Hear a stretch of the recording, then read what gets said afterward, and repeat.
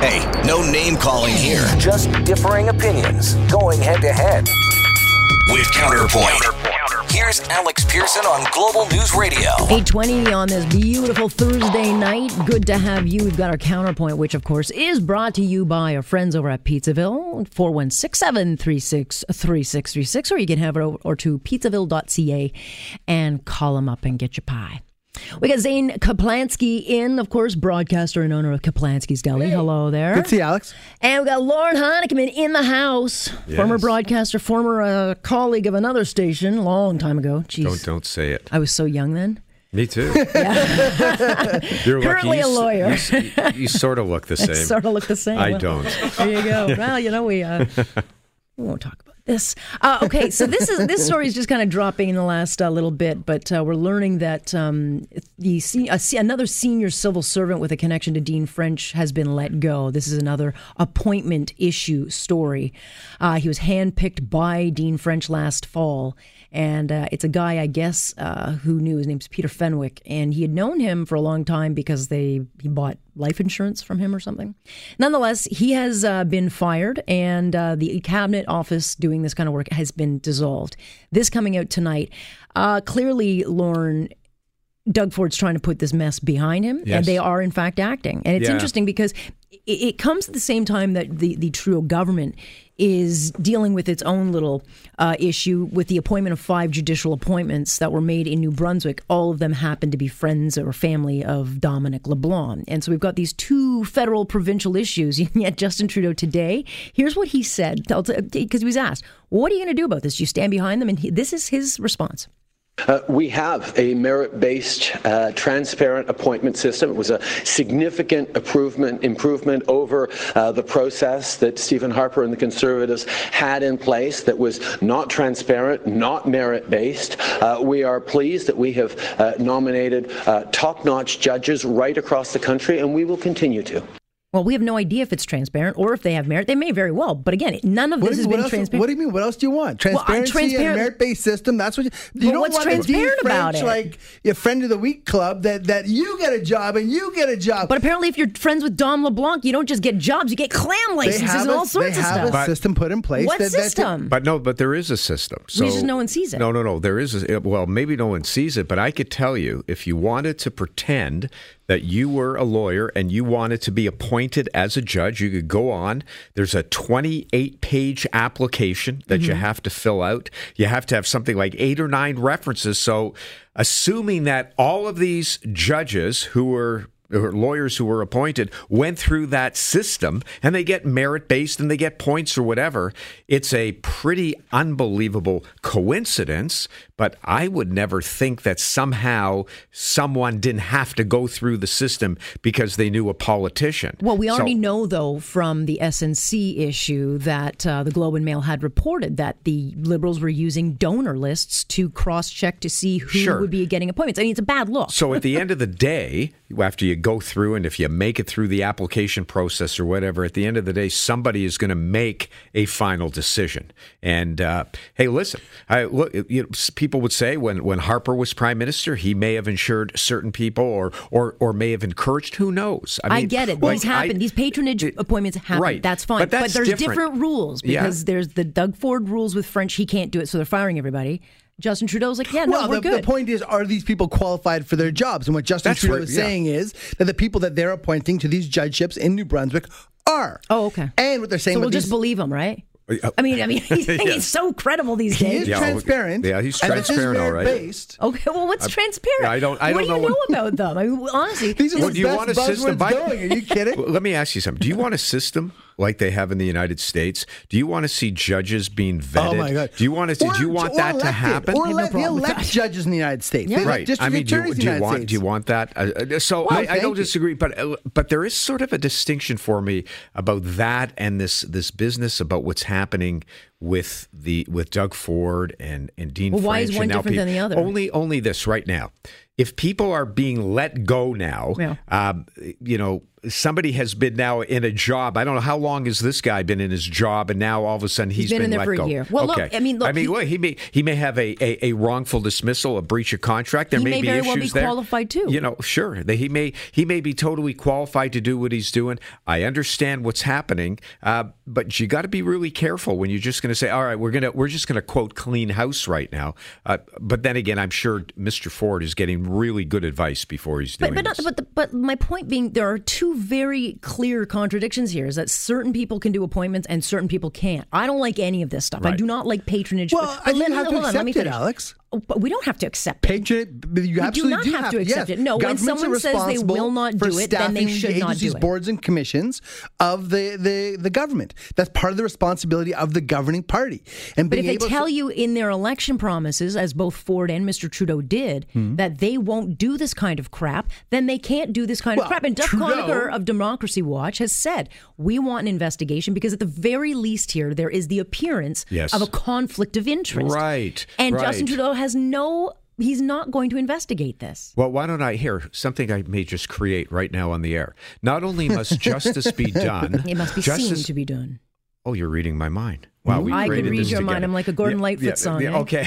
No, but that's exactly what you're saying, right? Yeah. And that's what transparency is. And maybe these lawyers who were appointed as judges are 100% qualified and whatever, but you're absolutely right.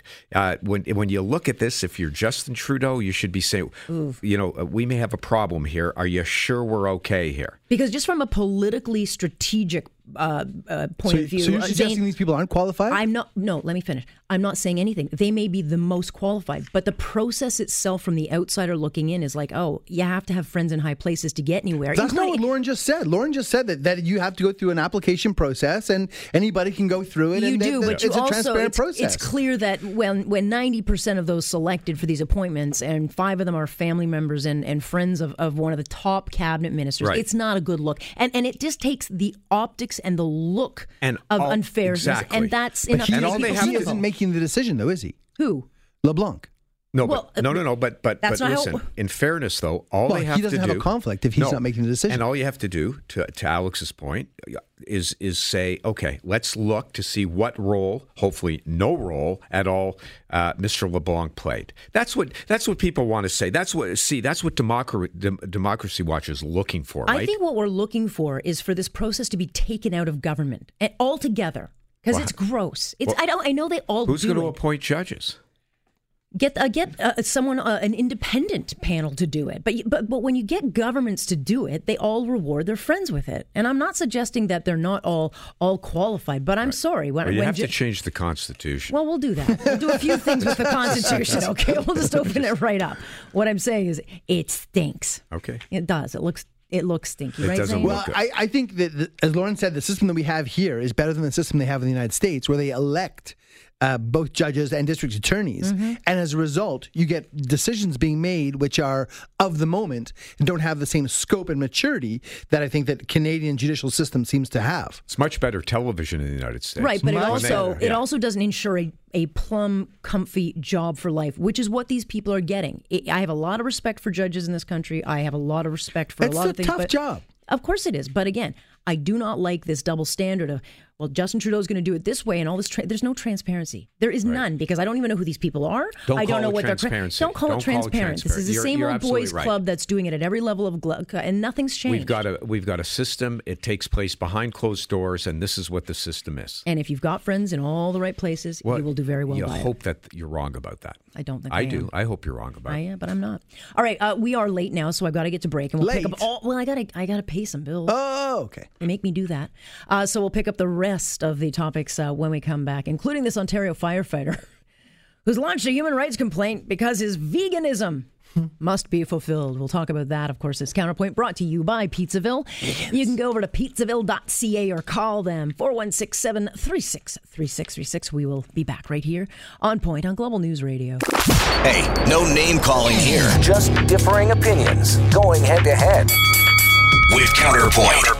Here's Alex Pearson on Global News Radio. It is 8:33 here on this Thursday. We are in round 2 of Counterpoint, which is brought to you by our friends over at Pizzaville. You can call them up at 416-736-3636 or Pizzaville. We got Zane Kaplansky and Lauren Honickman. Actually, you're perfect for this one, Mr. Honickman. There's an Ontario firefighter who's launched a human rights complaint against his employer, alleging that he was not provided with adequate vegan food while fighting a forest fire in BC 2 years ago. And he alleges that the employer, which would have been the province, discriminated against him by failing to provide food that would accommodate his, quote, personal commitment to ethical veganism. All right. Okay. So is the sorry. That says it all right there, folks. Sorry. So the question is then, when dealing with natural disasters, or in the outback of some region with raging infernos going, is there some kind of expectation now that people will have to have a buffet rolled out to cater to whatever need they have? Well, what's the discrimination? What's the ground? When you bring a complaint to the Ontario Human Rights Commission, you've got to start with the basis that there's been a ground of discrimination. Is it race? Is it color? I guess maybe you can argue, is it creed? Maybe this is a precedent-setting case. But, well, I think one of the issues is the protein, that he wasn't given enough protein. And I'm like, okay. I mean, I thought creed meant religion. Like, I don't know. So, I'm sure somebody would argue about that. And by the way, when you deal with breaches or alleged breaches of someone's human rights, are you making reasonable accommodation? Is there a reason, if we flip this around, is there a reason that his employer couldn't ensure that he got the proper diet? Now, we could say, I would think maybe a raging inferno with... Yeah, I was about to say that maybe, you can't really think about... So here we go again. We use these words all the time when we deal with... maybe I should rephrase this. We use them too often. And to all joking aside, this is going to be, quote, an interesting case. Mm-hmm. Maybe a new precedent is going to be set. We're now going to have another new ground of potential discrimination based on the fact that your employer didn't get you proper food for your diet. Well, look, I have been out in the field a long, long time in situations where there was not food readily available. And as a vegetarian, once in a while, if the station sent food over, I would have to eat whatever was served, or for 15 hours, Zane, I would not eat. At no time did I think that my vegetarian ways were not being, somehow taken care of. Sometimes you just have to have common sense and realize, okay, we're in dire situations. Which you put yourself into. Yeah, it's not that this guy's employer sent him to the wilds of rural Alberta to fight forest fires. He chose to go and do that. Yes, and the man's obviously never heard of a granola bar because that could solve the entire situation. But he wanted protein, and granola bars don't have protein. Accommodate. Little hummus in your back pocket. Come on. You know how many cans of chickpeas he'd have to take with him? He'd have to take about 100 a day. He wanted them to provide food that accommodated his, quote, personal commitment to ethical veganism. I don't even know what that means. What's ethical veganism? It's ethical veganism. What is that? It's different than the commercially opportunistic veganism, which is what most people are practicing these days.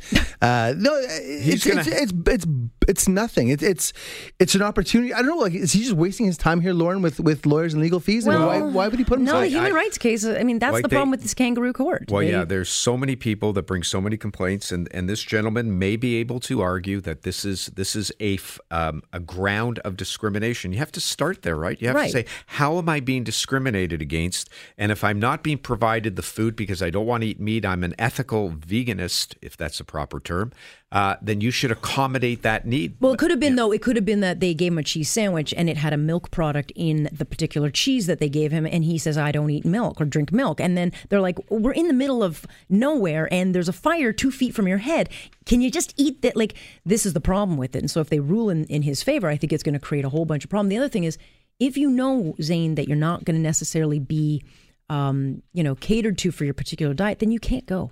Well, this is my point. What if I'm keeping kosher? Yeah. And then I'm going to go fight a forest fire, and then I'm going to bring a lawsuit because they didn't give me a kosher meal. You're milk and meat, man. Seriously, you're on the same train. Well, can't do that. Well, no, but in all fairness, what you're saying, the reason why your argument would be correct is that an employer could say, "Look, we can't do that." An employer will show sometimes for reasons why we can't accommodate. If indeed if he makes it to the first stage and shows that indeed is discrimination based on creed, and then it flips over to the employer to say, look, here's how we try to accommodate, and not only that, we can't do it in the job when there's fires and these things happening. We couldn't accommodate if they can bring the so we'll see if he's got the evidence. Well. And but here we go again. Here we go again. Let's talk about the Rogers Center, or whatever we call it these days. I will always call it the Sky Dome, but Sky Dome. It's now 30. Lauren, this is probably when you were a Cub reporter, but I wasn't Cub. I was long past Cub. Well, there's talk. There's talk. What's older than Saber tooth? Yeah, but I was there. Yes, you were there. Ago, but the question has now turned to the talk of replacing it with Toronto Mayor Tory saying, it's up to them what they'll do with the building. But look, we paid a hell of a lot of money for that thing. We paid $600 million, and I don't frankly think. Can you imagine given what it's the Rogers? worth now? Well, the Rogers bought it for $25 million, and we got royally scammed on that. So they've got hundreds of millions that they're saying, but what should they do with it? Oh, I don't know. Have you gone to a concert in that? I saw Pink Floyd. I came directly here from there. Did you? Yeah, we have the Kaplansky pop-up going on right now. That is true. Yeah, it's a fantastic place. The Jays were even winning when I left. They've been put on the game. Let's see what's going on. What's wrong with the place? No, I know people say it's terrible for concerts, but really, is that like what's wrong with the place? I don't understand. I do not want to see a baseball game. Like honestly, we're out in right field. Football games never work there. Concerts do not work there. And concerts don't work. I've seen some good shows there. Yeah, the sound is not great. It's not. It bounces all over. It's not. I mean, I would much prefer to go to the Scotia Centre or Budweiser. I mean, it's not known for its great music, but like, I do not want to see a bunch of. I think they. I don't know if you all can. it needs is a nice downtown deli, just something sort of simple. Maybe starts with a C, ends with a. Maybe what we could get there is maybe a condo. That would be great. Well, that's Toronto needs more condos. I think we need a few more condos, for the skyline because it's green glass and cement, perhaps. Yeah. No, what are they going to put there? When I was, we're talking, we were laughing, but I remember being live there the night that it opened, and it was a big deal. And you looked around that place. It's only 30 years ago. I know, but it's totally outdated. And again, do something, but do not ask the taxpayers for a cent. Not 1 cent. Not 1 cent should be taken from the taxpayers to develop whatever it is. Not one. Okay. Okay. I feel bad. I don't know. We tear everything down in this city. I don't see why they would have to. I think a nice renovation and make more of the space that's there. Renovate it. Exactly. Absolutely. Yeah, Mr. Rogers, renovate with your money. Let's talk a little bit about this story out of Denver.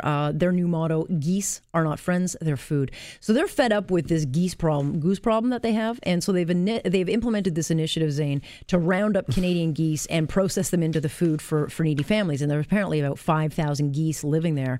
And they've tried to manage this thing, but they're aggressive. They poop everywhere. Geese are the worst. So they rounded they're the meanest. Besides monkeys, they're the meanest animals in the. Monkeys aren't mean. Monkeys are mean and they're dirty. No, don't compare geese to monkeys. Are mean. Are you kidding?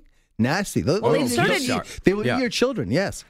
Well, they started rounding them up on Canada Day of all day, and they started processing them for the poor. Do you have a problem with They're that? Spiteful. This is Donald Trump America. This is Make America Great Again gone wrong. That's exactly what's happening here. Make America geese again. See?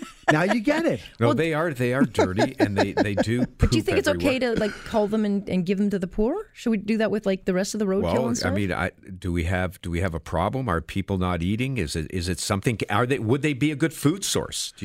There's so many good food sources in the world today. I couldn't imagine why you couldn't eat. But would you? You're Canadian. Would you eat a Canadian goose? With the right sauce? Are you kidding? You could put it on your menu, Zane. Canadian goose on goose rye. pastrami. It could happen for sure. It's something that I'm sure that somebody's tried someplace. Isn't it Canadian that we call something Canada geese, and you won't find one person in this country that has any sentimental value. I have no problem with geese. I don't have a problem with it. I actually think they're. Do you actually, when they fly over your head? I have no problem as long as they don't crap on me. I'm fine with it. And do you look at them and say, "Look at these majestic birds," like you do like an American eagle? I wouldn't eat one. I wouldn't eat a beaver. Well, jeez. Anyway, so but because you, no, I'm not going back there. Zane, have you ever had the taste of that? Goose is a specific. I'm much more of a foie gras kind of person, like goose liver. is something that it's a different part of the goose that's more famous and controversial, perhaps.